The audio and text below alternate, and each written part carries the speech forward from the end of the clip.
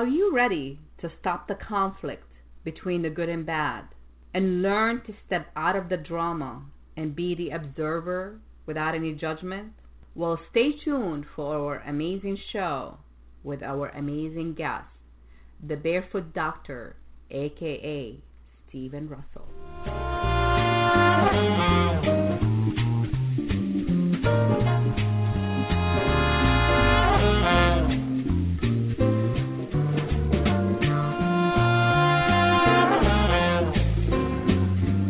Welcome to the Your Life Now show, where your life and your business matter. Your host is a certified executive coach and trainer with the passion to help make the difference in the world. Your Life Now show brings you powerful resources and effective tips to help you manage your life and your business at its best. And now, here's your host, Coach Ria. Hello, my friends, and welcome to Your Life Now radio show, where your life and your business matter. I am your host and executive producer, Ria Wilkie, aka Coach Ria. Thank you so much for being here. It's a great day here in my neck of the woods, and I hope you guys are enjoying your day as well, wherever you are. So thank you so much for being here. Just a quick intro. I am the founder and a CEO at Your Life Now.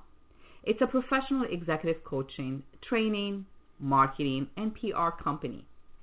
Many ask us, what is it that we do exactly at Your Life Now? So to put it in a simple term, we are a solution provider company. We provide solutions to small to medium-sized businesses, and we customize the solution based on your specific needs. So if you'd like to schedule an intro meeting or get to know more of us and what we do and how we could be of service to you, please feel free to reach out to us by either going to our website at yourlifenow.info. As always, here on the show, we try to cover a lot of different topics related to our personal as well as professional life. We have experts that share great tips and information with you, and you are always welcome to reach our guests directly or contact us for further information. The intention here on Your Life Now show, including my intention, is really to inspire you to take some action steps to improve your life, your business, whatever it is that you are doing in your life, to make it sweeter for yourself and those around you. So all we ask of you is to have an open mind and an open heart. Take what is useful for you and question everything. After all, it is your life, so why don't you live it your way? I recently had the pleasure of having a virtual sit-down over coffee with our today's guest, my friend, the Barefoot Doctor, aka Stephen Russell. The Barefoot Doctor is a practitioner and a teacher of the Tao, its medicine, philosophy, meditation practices, and martial arts since 1983. He has been described as a modern-day hero of the Tao's folklore. He has studied with R.D. Lain, F.B. Kramer, and was apprenticed to a doctor of Chinese medicine for 30 years. Today you will learn how to stop the conflict between the good and bad, and how to create something good for yourself, and learn how to step out of the drama and become the observer without any judgment. So we're going to take a short break, and when we come back, we will get into our amazing show for you guys. So please stay tuned. We'll be right back. Thank you so much for being here. Your Life Now radio show with Coach Ria will return in just a few moments.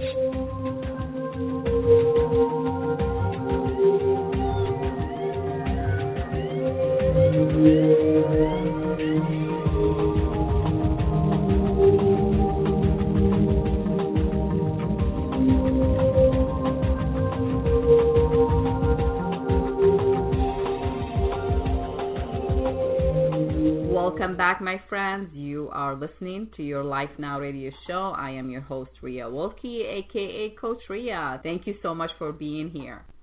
Please help me welcome back our amazing guest, the Barefoot Doctor, aka Stephen Russell. Welcome back, my friends. I am beyond myself to have you back on the show. Thank you so much for being here. 5 years, can you believe 5 years we've been doing this? Is it really? It's amazing. I mean, it's like, where does the time go? But the intention was good, and I guess that's why we kept going, because I feel like, there's so much to teach and there's so much to share. So, Doc, can you rewind a little bit to the beginning to teach people, to just kind of give them a little back a summary as far as the Tao teaching? What is the Tao? And I know you've been practicing this and teaching it for many years. Would you mind just give us a little overview again?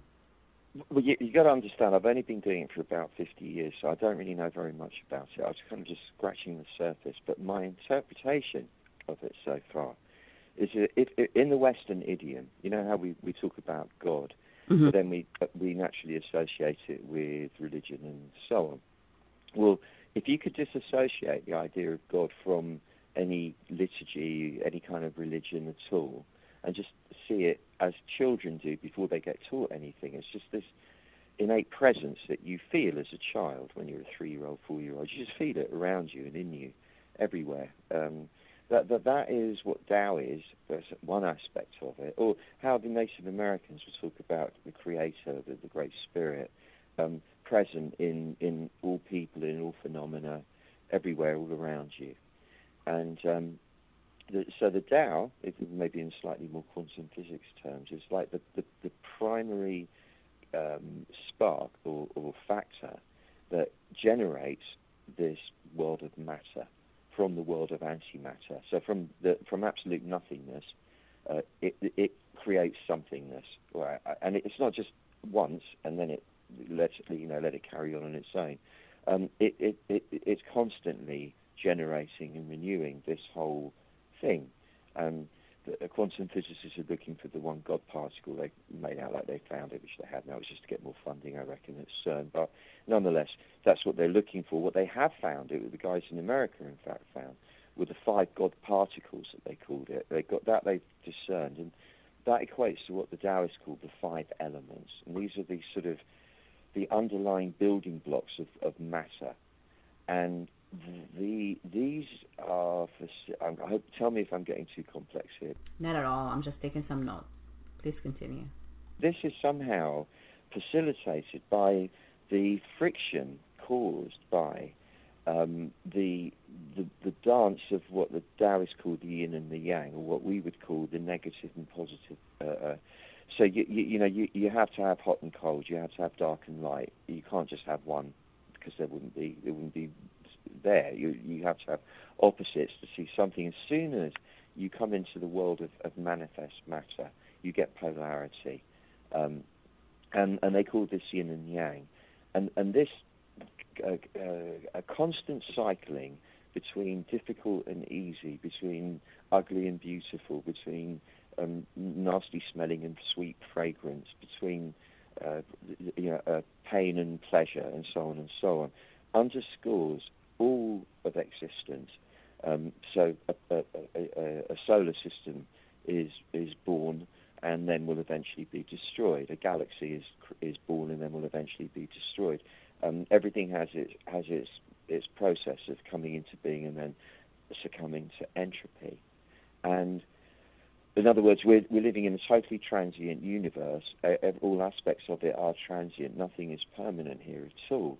And in its motion of going from nothing to something and back to nothing again, it goes through these cycles of nice and horrible constantly. I mean, I'm talking simplistically, of course. Right. And this underscores our own personal lives, because they say that the macrocosm, the cosmos, is reflected internally in the microcosmic state, in us as humans, and vice versa. So we are subject to this constant cycling of this yin and this yang.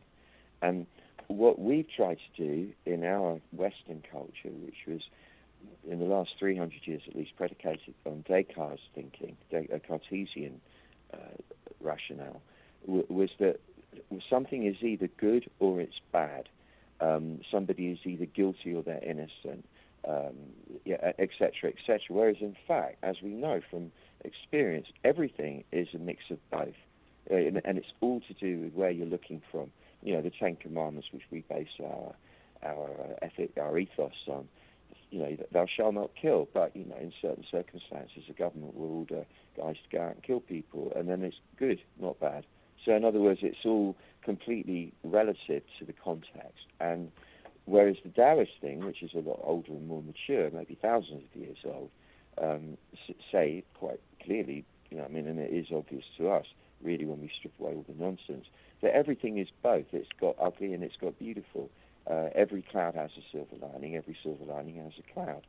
And the wise person learns not to get attached to either the horrible bit or the beautiful bit, not to identify with the horrible bit or the beautiful bit, merely to observe the passing of both with curiosity. And the way that this, and because when you do that, it stops using up loads of energy which we would otherwise invest in when it's horrible. Oh, this is so awful, it's never going to stop, and I'm going to go down a terrible spiral, I'm going to end up dead on the floor, and it's going to be horrible. That wastes huge amounts of energy, just as does when you're doing well, going, oh, I'm so brilliant, everything's so amazing, oh, this is amazing, and then, inevitably you're going to have a crash after that, and all of that wastes precious life force. So they say, don't waste the energy on that, just observe the play of the yin and the yang, remembering all the time that you already have the greatest gift there is. There is no greater gift than being alive. And anyone who's dying will tell you that being alive, that next breath, is the most important thing there is.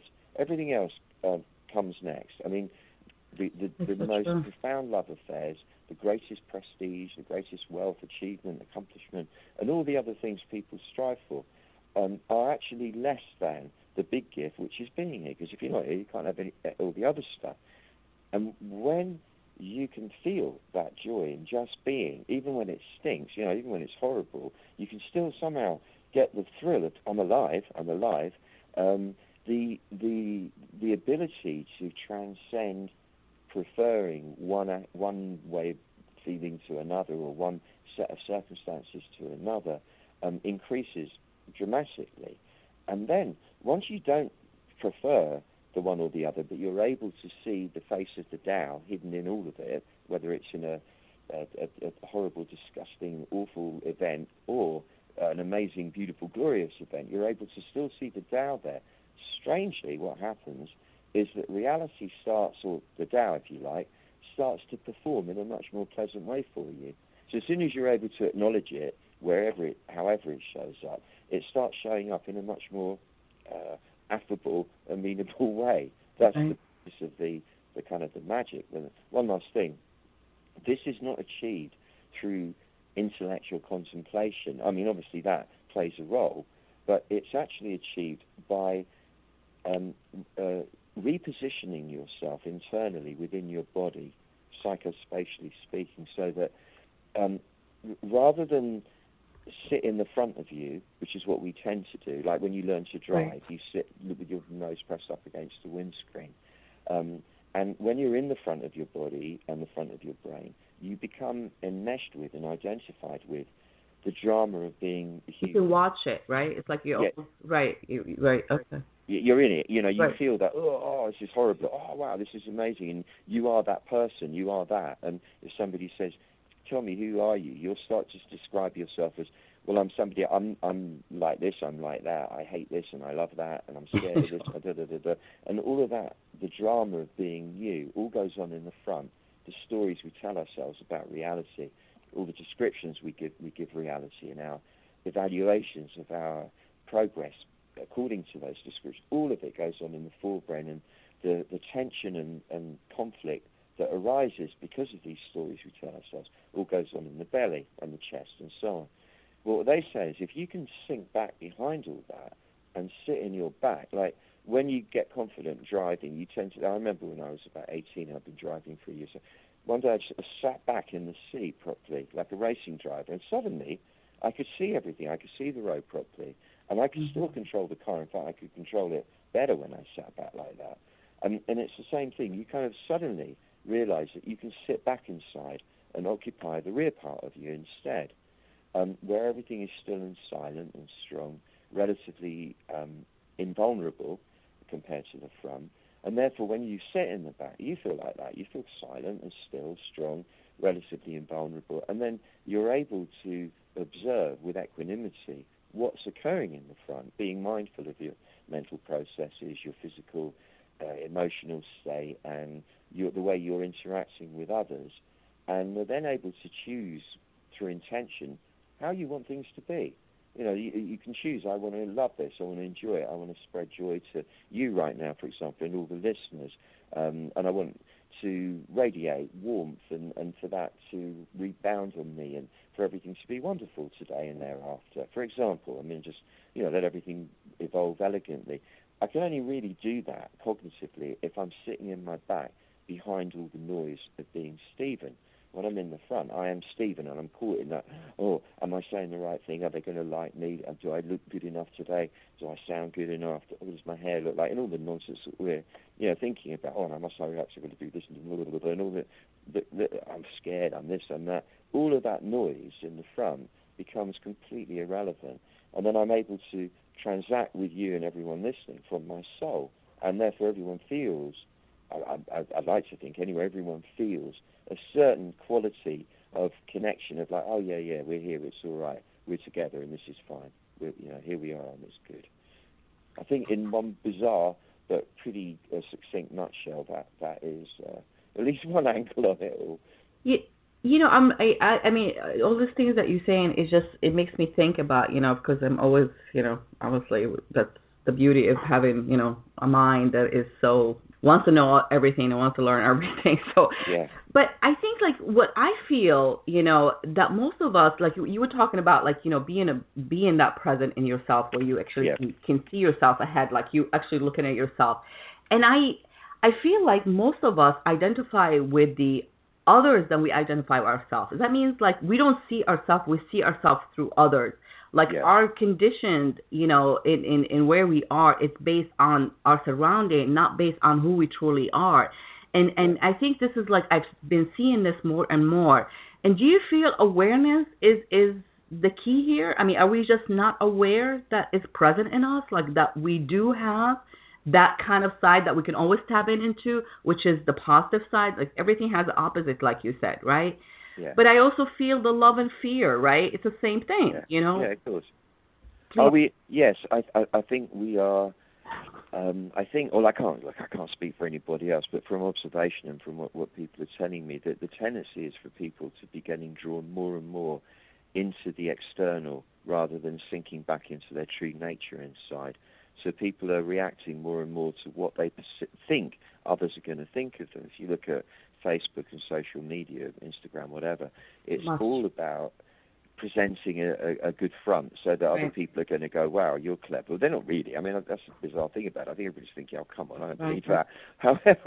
However, this is causing people all over the world, or certainly over wherever you can get on Facebook. That you're sharing, right, exactly. To get really anxious. I'm seeing so much anxiety in places where life is actually quite tranquil, and yet young people especially are feeling very anxious because they're not, in their minds, living up to this ideal that is being presented in social media of being perfect, looking perfect, having a great life, and all the rest of it.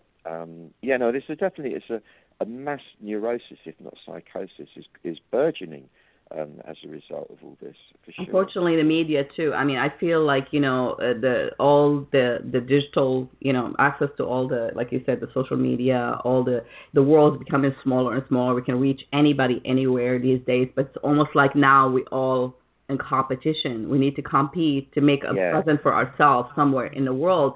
What I feel, I struggle with it. I mean, like now I feel like I'm building a public, you know, image for myself. I do a lot of things that are online, but then sometimes I really honestly feel, and that's why I'm really looking forward, hopefully, to join you this September in Grenada, because I really feel like not the disconnect from my own life, but it's just like, just wanted to look at it from the outside. Like I wanted to just feel like you can actually have that time where you can just be without have to, you know, prove yourself or have to validate something. Or it's a constantly. Have you noticed? Like it's exhausting, actually.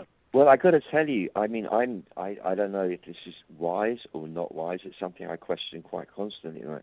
But for about a year, I've noticed that my desire to engage in social media has diminished and diminished and diminished to the point where I don't really do. I mean, I'll stick a thing on. I'll put quotes. I'll put ideas up there and stuff. But I don't go on there. I don't look. I just don't want to be part of it. And I stopped reporting about where I'm at and what I mean. I used to do it years ago. I think before anyone else was. Before there was social media, my whole website thing was all about me living my life online.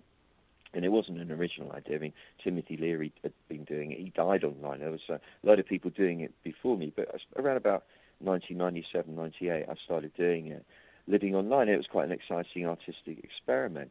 But then I got trolled and messed up so badly by people that could get to me. And I thought, I can't really do that anymore. But even then, I kind of started, aside from that, started feeling like, it just seems silly. I don't need to validate my experience by showing everybody, hey, look where I am. It doesn't, who cares? As long as I'm enjoying it or getting value out of it, it doesn't matter what other people, whether they know I'm in Newfoundland or I'm in Ibiza or so what. It's only going to either make people envious or, it's unlikely to inspire them, or it's going to make loads of people know about places like Ballon and they'll all get crowded and messed up. So I'm kind of thinking, don't talk about everything all the time. Don't need to. It's not, share my love. I love with everybody. But people don't have to know what I'm doing with my life, do they? Really? When we talk about, this is obviously, you just, we talk about validating here, but like you just validate exactly what my thinking, because I honestly, it's been something that it's been on my mind for a long time, because I feel the need that I need to be engaged. I feel the need that people want to hear from me. I feel the need that, people constantly, like, you've got to keep your audience, obviously, because when you build an audience, your audience follow you and they want to know what's going on. But at the same time, sometimes you feel like you don't have that kind of like, the time that you need to really reflect and see exactly what's going on. And especially when you start noticing, I think, that's, sometimes it comes out like, you're trying to be, it's not about judgment. It's not about anything like that. I think it's just about observing, right? Mm-hmm. We observe each other. I'm a very great observer. I've been studying, our behavior and all that stuff for many time now. And I did it because I want to learn about me, first. I want to learn why I do the certain things, why I think a certain way, and how I can change that. But I always feel like, I think the thing about trying to educate the mass, that's how I feel. Like, I feel like I really, is it too much to think like you really need to have a part in this world to actually constantly educate and people don't want to learn? What do we do with that? Like, how's the Tao, like, people realize that, accept the fact that there is opposite to everything, but they refuse to jump to the other side of the good. Yeah, sure. I also, have the same question all the time. I think the Taoist ideal is that you're not seeking any external validation at all, because you don't need to achieve anything even. You're here already, and that's enough. And if the more you develop your own art, whatever that is, whatever your arts are, and if they're good enough and they resonate well enough, you won't even need to make a noise. People will find them. And if they don't find them, it doesn't matter. And the idea is that you're so unattached to your person that even if nobody found you and you starved to death, it would be like, okay, well, that was what destiny required. It's only one more flower in the garden dying. It doesn't make any difference. That's the sort of ultimate enlightened kind of detached state that we would aspire to having. But I think in a way, like I feel I'm going the opposite way again to where everyone else is, like I've always done really. And if everyone's shouting about what they're doing and what they've got and what they can do for you and all the rest, my feeling is not to, and it's just to develop what I have to offer and make the quality of it as best as I possibly can without skimping or fudging a thing, like really producing beautiful work. And that if then people resonate with it, how wonderful. And I've made a contribution. And if they don't, well, it's still me being the artist carrying on producing my art and, whatever. It's a good way to spend time, even if it's not necessarily commercially the most, productive or viable. I don't really know how to play it. I'm just rolling with it. But I think for me, it's more about producing genuine quality with everything that I put out. And rather than, I've only got so much time, so I can either do marketing, in which case then I don't really produce quality, produce, which is what most people I think are doing. They're doing good marketing, and what they're marketing is necessarily without substance. Or you can produce substance and somehow or other let the flow get it to the people it's meant to get to. And even if you just help one person in your whole lifetime, properly, it was all worthwhile. I mean, I trained for ages and ages in the various disciplines that I in terms of as the healer, if you like.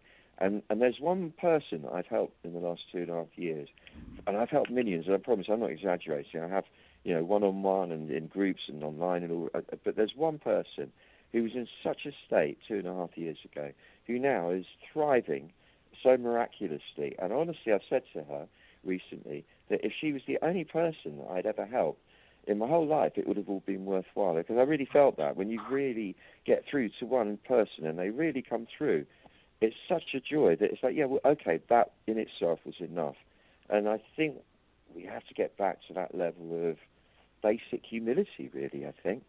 I totally hear you. I think, you just hit a really, valid point here. Like I was thinking about, I looked at an interview that Sam Smith, he's a British singer. You know who I'm talking about. I don't know. Okay. Anyhow, so the guy, hit the Billboard sky high, right? His albums are selling like crazy. He's doing so well. And when they were interviewing him, they told him, so what was the secret to your success? And you know what he said to them? He said, in the beginning, I was trying to please everybody. I was trying to do everything that I was doing just to please everybody. The minute I ripped everything off and I was just real, I was just being me, that's when people start to connect with me. Yeah, that's it in a nutshell. He's bang on. It's true, isn't it? It's amazing. I just thought, I just thought about that, but it's just constantly obviously, I mean, we live in a society that it's demanding a lot of us. So I guess what I'm trying to figure out here for the purpose of listener, I mean, I can, ask you so many questions about this because honestly, I have so many questions, but maybe we'll do that when I see you also in person. Well, but my point here is our motto this year is to position ourselves in our business or whatever it is that we do for success. Now, how can you use the Tao? How can you use the teaching of the Tao to actually find that balance and do position yourself? Because most of us, again, I don't want to, answer the question, so I just want to think of, to let me know what do you think about that? How do you use the Tao in that place of? Well, I mean, that's what I've been doing with varying degrees of success for. Well, really all my life, I think. Well, since I've been working for the last 40 years or so. And I can't really say that I've really got it cracked, but because well, I think the first thing is you've got to be enjoying yourself doing it, whatever it is. Mm-hmm. So whether you're doing admin or you're doing marketing or you're doing producing or whatever it is, which aspect you're working on, it has to be approached like a 4-year-old child playing a game. And I don't mean irresponsibly or stupidly. I mean, when you were 4 and you used to play post offices or whatever it was, that would be the equivalent of doing the admin. So you'd really get into it because it's fun, like a child would get into it through fun. When you're doing producing, writing or visual art or music or whatever it is you're producing, it's like when you were doing drawing or playing instruments when you were a 4-year-old. It's all done with a sense of joyfulness and curiosity, rather than in trying to impress anybody or like you were saying before, trying to please people. You're just somehow wanting to express the beauty of your soul, no matter what aspects of the work you're doing. That's very important. Secondly, I think there has to be a clear intention that whatever you do will bear fruit. You can't dictate what fruit it's going to bear, but that it's not just wasted, so that every action you take, however small or big, will bear fruit. And it's not just bearing fruit for you, it's like an offering that you're giving of the fruit to the Tao, to the universe, to the people, to humankind. It's done with that heart. Everything I do is an offering to humankind. And then there has to be the decision or the agreement within that, and therefore I am rewarded for that in a way that I need to be rewarded. In other words, I will be supported. Everything will be provided to keep me rolling on the mission. So there's that. implicit in all of this is some sort of dialogue, internal dialogue, with the Tao, or the aspect of Tao that is particular to you, like your God, if you like. And this is the key. You have to learn to keep sitting in your back all the time, and drive the car from the back. Like you sit right, not the back of the car, but sit back in the seat to drive. And that way, you feel the impulse, the Tao, if you like, or your subconscious, if you want to be really rationalistic about it, guiding you, impelling you to make this action now. Now, devote your time to this now. Now, devote your time to that. And it might seem illogical, it might seem irrational at the time, but you roll with it. You learn to roll with these impulses, and it seems to guide you along a pathway that brings you what you're meant to have, as long as you can eschew the need for glory and vainglorious kind of accolade from the world. It's not about the world thinking you're clever, because that just gets in the way. I think you just have to do what you said, like, finding that joy, finding that passion. We mentioned, before we got on the air that, I really honestly, I didn't think I would still be doing, podcasting, my show 5 years later. And I feel like, it was a passion. I built a passion. The intention was there. And the intention never changed, which is to inspire people to really make positive changes in their life so they can actually live that life that they feel, that they desire. Yeah, you want to contribute something. That's what it gives something. It's a passion for me, exactly. But I mean, I think most of us, I mean, what we really need to tap into to find that passion, to find that want that brings the joy to us. When do you feel like the shift happened? Like, how do you know that you are on the right track? Because I think firstly, it's physical. You feel yourself sitting back inside physically. You feel yourself, your body more relaxed. You feel in command of your internal space. You feel yourself no longer agitated. You feel yourself no longer worrying. And you notice things just seem to work out without strain, without too much pushing. Everything seems to just fall into place without you hustling too much to make it happen.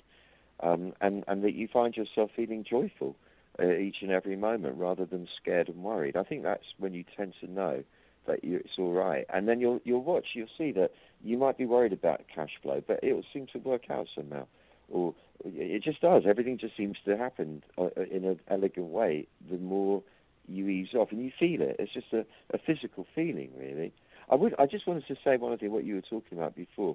Mm-hmm. It doesn't matter what field you're in, I don't think. It doesn't matter what your work is. If you do it with a beautiful heart and kindness to everyone you're dealing with, that's what will make it all come together. There was a guy in a shop or a petrol station, I can't remember, a couple of days ago, that I walked in, and he was so lovely, this guy, when he was just serving me paying. The smile that passed between us and the mutual recognition of fellow traveller on the path somehow was so profound that I went away feeling lovely, and he did too, I'm sure. Nice. And I know that guy's going to do well, even though he was just working behind a cash desk in a service station. Doesn't matter. That guy's going to do well. You can tell because he's full of love, and he's intelligent, and he's bright, and he's applying himself with love to making people feel happy. And no matter what field you're in, if that's what you're doing, you're going to get on.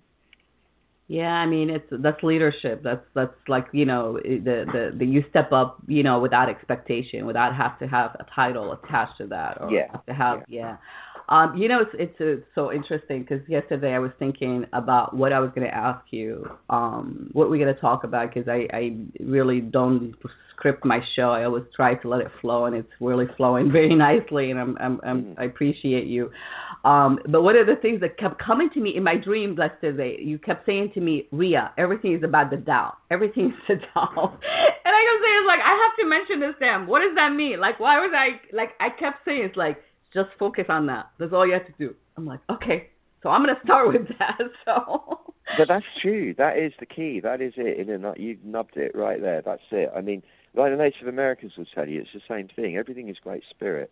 And if you can be in constant dialogue and awareness of, a constant dialogue with and awareness of the Tao, the spirit, God, whatever you want to call it, in everything and everyone, in every situation, all the time, that will just make everything unfold magically in a way that it wouldn't if you weren't aware of it. And it's really that simple. It really is. I mean, honestly, like, I feel like, it's like part of me, like how you just, I mean, I used to do that with school. It worked for me. I used to think about certain things, and it's just all of a sudden, it's just like, focus on this. That's all you have to do. And then everything else just becomes back to me, as far as like, what I've learned. And, I mean, English wasn't my first, second, pretty much was like my third language. So it was a challenge for me, but that's how I actually learned. Growing up in Europe too, it was easy to learn other languages, especially when my dad used to travel. When I came here to the U.S., I didn't speak English. English was, so I had to like thoroughly learn everything, and I have a master's now. So, I mean, it's interesting, how you think. I mean, I was afraid to talk, I mean, I mentioned that, I took a course recently, self-talk training with Dr. Shad Homestetter, about, our dialogue, what we tell ourselves and stuff like that. But I remember saying, I was standing on the stage and trying to tell everybody that how I used to be so frightened to answer the phone. I lived with a professor, a Columbia professor, as an exchange student, and she used to tell me, like every time the phone rang, she'll say, Ria, pick up the phone. I'm like, I can't speak. Nobody won't say English, something like that. I was like, try to like mix Arabic and French and all this stuff so she can understand. And she's like, no, this is how you're going to learn. You're going to have to try, and you have to listen. You have to learn to listen. So I built that habit, but then I said, look at me now. I host a radio show, not a TV. It's a radio. That means people have to listen to me. Isn't that crazy? I mean, it's like, here's your fear becomes your best asset. I mean, I don't know. It's just, it was interesting. Let's give you a little break. And when we come back, we're going to talk about Barefoot Doctor Global, the website, and all the good stuff that you're doing. All right. Very good. So please stay tuned. We'll be right back. Your Life Now radio show with Coach Ria will return in just a few moments.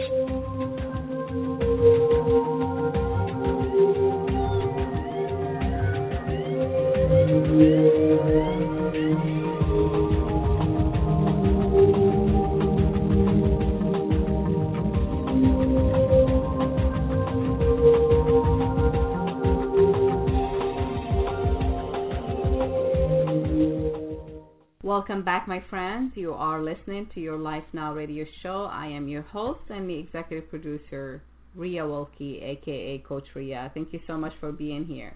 Our today's episode is brought to you by Your Life Now, LLC. For more information, please feel free to visit our website at www.yourlifenow.info.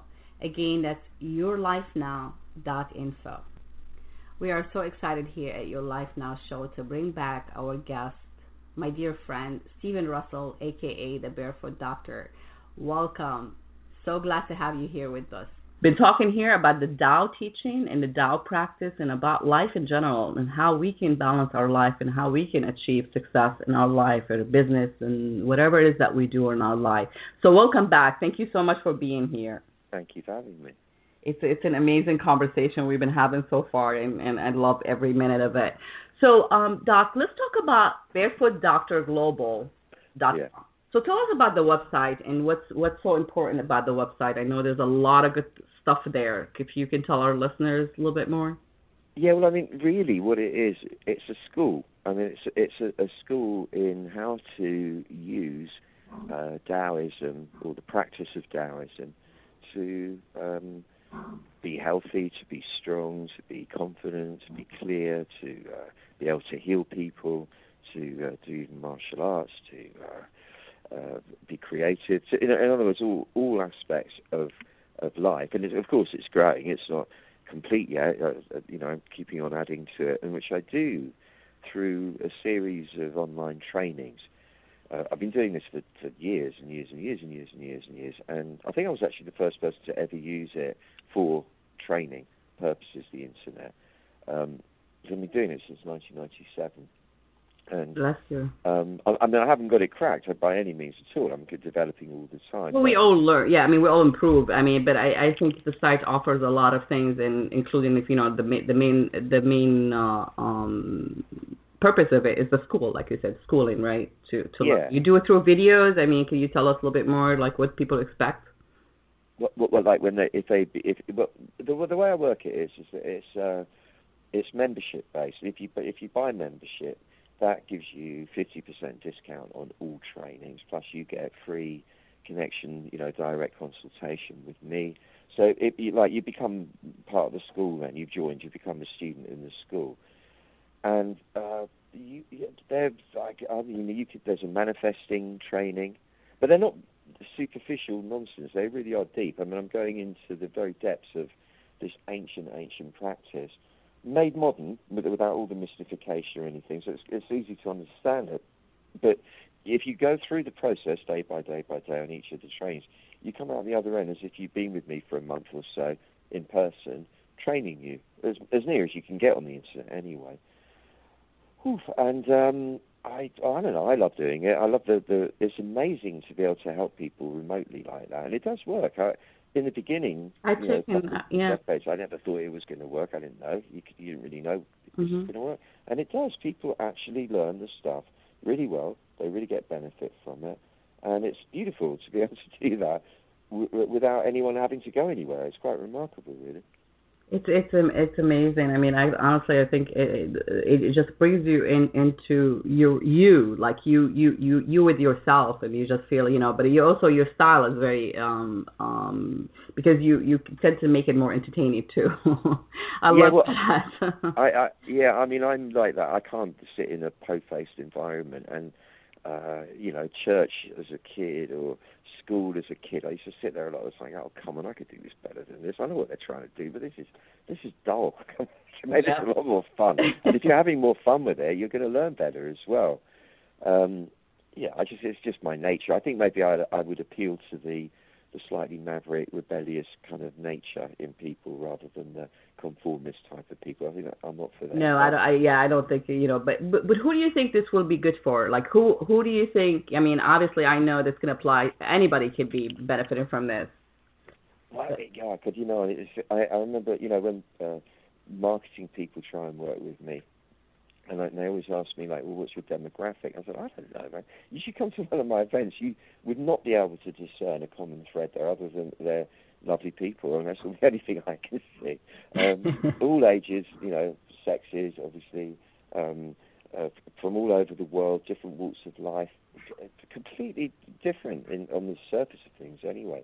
And it could be anyone, absolutely anyone. It's just whether they feel a soul resonance with me, if they feel like I'm a brother, and I am. I mean, if anyone plugs into me, I am genuine, as you can. Oh, you are. You truly are. I mean, I haven't been in your presence, like in person, but I am gonna be. I'm gonna say I am, because that's what's gonna happen.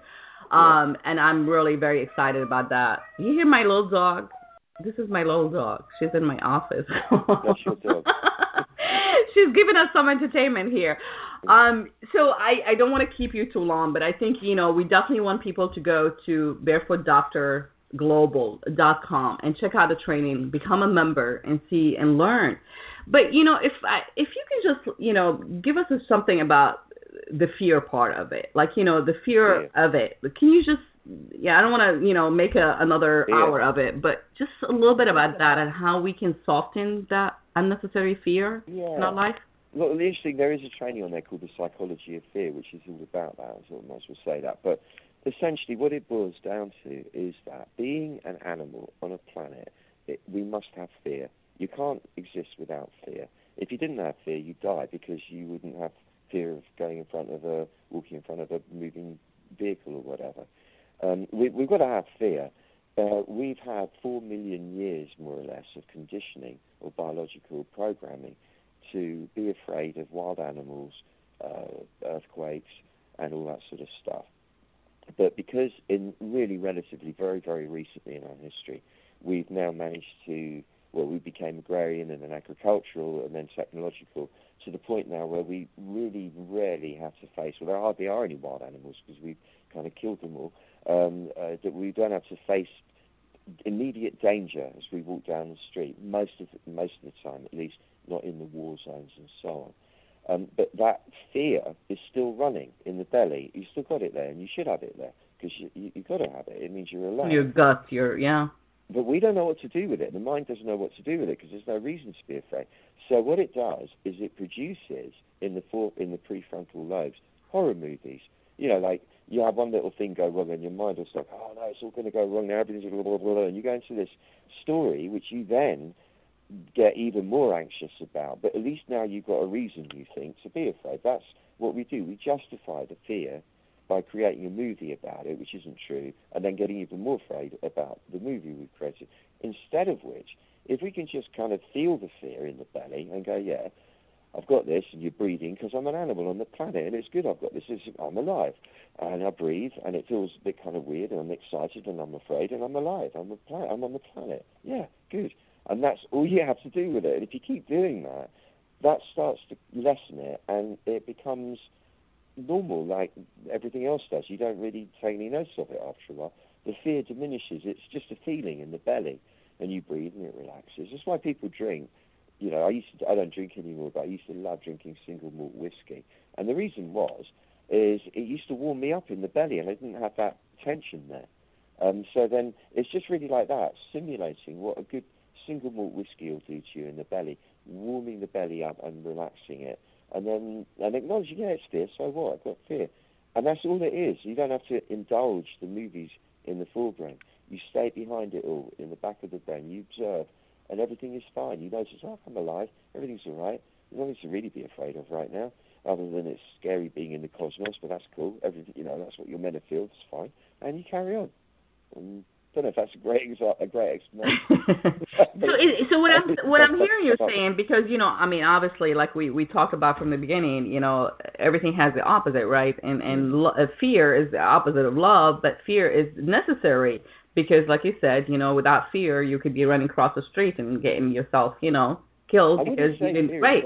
Of love, but though. I think this is something that's been, put about a lot now, but I don't think it is.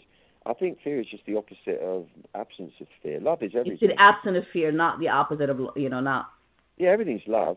You got to love the fear. Everything's love. Okay, that makes sense. No, you know what? I appreciate you probably clarified it a little bit.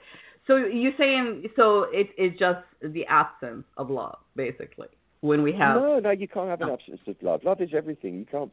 There must be love. It's just that this noise that we create in the forebrain and the belly has become so loud we can't feel our natural loving being. We just lose because it's too noisy to hear it. So it's just a matter of getting behind it to where the love is, like in the back of you. That's where the so you is. How do you set? So I mean, obviously now we're not going to get into that training all about it, but when you feel that feeling, that knot in your stomach, right? Yeah. That sometimes is hard to get rid of. You'll never get rid of it. It's not meant to be got rid of. It's not meant to be. No, we need fear. We need it. It keeps us alive, I promise you. You've got to love the fear, that's all. So you feel the knot, and you say to yourself, look, it's me generating this knot in the belly because it makes me feel alive. And that's all right. That's okay. It's fine. I can do that if I want. And as soon as you do that, go, look, this is how I roll with this knot in my belly. You'll find the knot in the belly dissolves of itself. As soon as you give it the love, as soon as you say, it's all right, I love you, you're the Tao as well, I love you, thank you for being there, my knot in my belly, it will go. It will stop being a knot. Oh, my God, that is so, thank you for putting that out there, because that's so, it makes sense. It really does. Because you just, you try to get rid of it, and I think that's what we've been doing. We fight everything. I refuse to really accept all, it's like, they're fighting this, let's fight this, help us support fight. Why do we fight everything, right? Yeah, but instead we can if you got a pain somewhere, you go, I love you, because it's God, that's the Tao. Come as a pain, you go, I love you. It'll go. Really quickly. If you love it, it will go, I promise. It always does. Oh, my God. I thank you so much. You just made my day. I love you. You are such an amazing human being. And you know how much, admiration I have for you, because you really, truly, you put a great perspective on things. And you almost like, I feel like what you do also as a teacher, you shed the light. Like you put the light on things that a lot of time all we have to do is just turn the lights on and we can see it better, right? So I must be merely a mirror of your own beautiful light, because we it's synergy, isn't it? We buff each other off. It Well, is. thank you for saying. Thank you. Oh my God, no, truly, I'm saying it from my heart because I feel it. I feel, I know you what you said. It really resonated with me because I'm a human being, and I mean, a lot of times people think like, how do you turn it off? Because people always say it's like you always like, you got that business, mentality, you got that head. I come from a corporate background, pardon me, so I had to like, prove myself as a woman, in business that people take me seriously. So I had to put on that role, but then I had to learn to be strong. But then I got to the point where I didn't know how to turn it off sometimes, but now I know how to, and people always ask me, how do you do that? I'm like, how do you turn it on and off? But also, your heritage, you must be very proud of this. You come from the land of the Phoenicians, who were the people 5,000 years ago who ruled the entire Mediterranean and beyond, all the way up to London, without any force at all, just through trade. They were so sophisticated and evolved. And they were the people that discovered the colour purple as well. And they really were an amazing group of people. And that's where they were. It was in Sidon and Tyre, the two cities south of Lebanon, of Beirut rather. So that's where you come from. That's your heritage. I am very proud. Honestly, I am very proud. And I was in Spain 3 years ago with my mother. And I took my mom everywhere. I took her to Alhambra, Granada. She wanted to go all the places where she felt that connection, because everything was like rooted there too. And it was like, I swear you're going to say this is crazy, but on my phone, this was 3 years ago, right? That I had a trip I have been like, must been like something that I put in my calendar in my iPhone.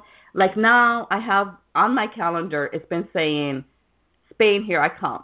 Spain, here I come. And I kept saying, and then I saw the email about, the events coming up you have one in June, in Granada. You're doing a teaching a whole week of, are you doing, Tai Chi and Qigong and the teaching of the Tao, right? Everything we've been talking about. But it's not a coincidence, right? I mean, like, is this like, I swear, I'm like, oh my God, is this like all just happened to be? I'm like, I wanted to go back because that was one of the things when I was there. I felt rooted. Like, I really did. I felt so rooted. Yeah, me too. I love it, though. Oh, I'm really looking forward to it. I thank you. Much love to you. You across too. the ocean. And everyone listening as well. Bless all your hearts.